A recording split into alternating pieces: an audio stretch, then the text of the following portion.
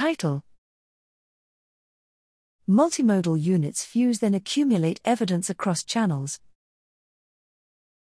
Abstract: We continuously detect sensory data, like sights and sounds, and use this information to guide our behavior.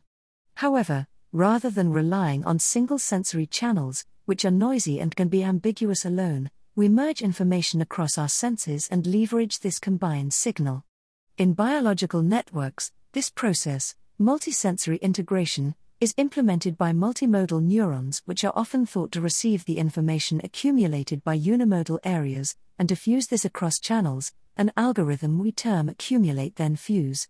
However, it remains an open question how well this theory generalizes beyond the classical tasks used to test multimodal integration.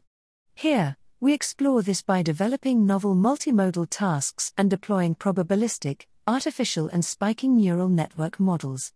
Using these models, we demonstrate that multimodal units are not necessary for accuracy or balancing speed/accuracy in classical multimodal tasks, but are critical in a novel set of tasks in which we commodulate signals across channels.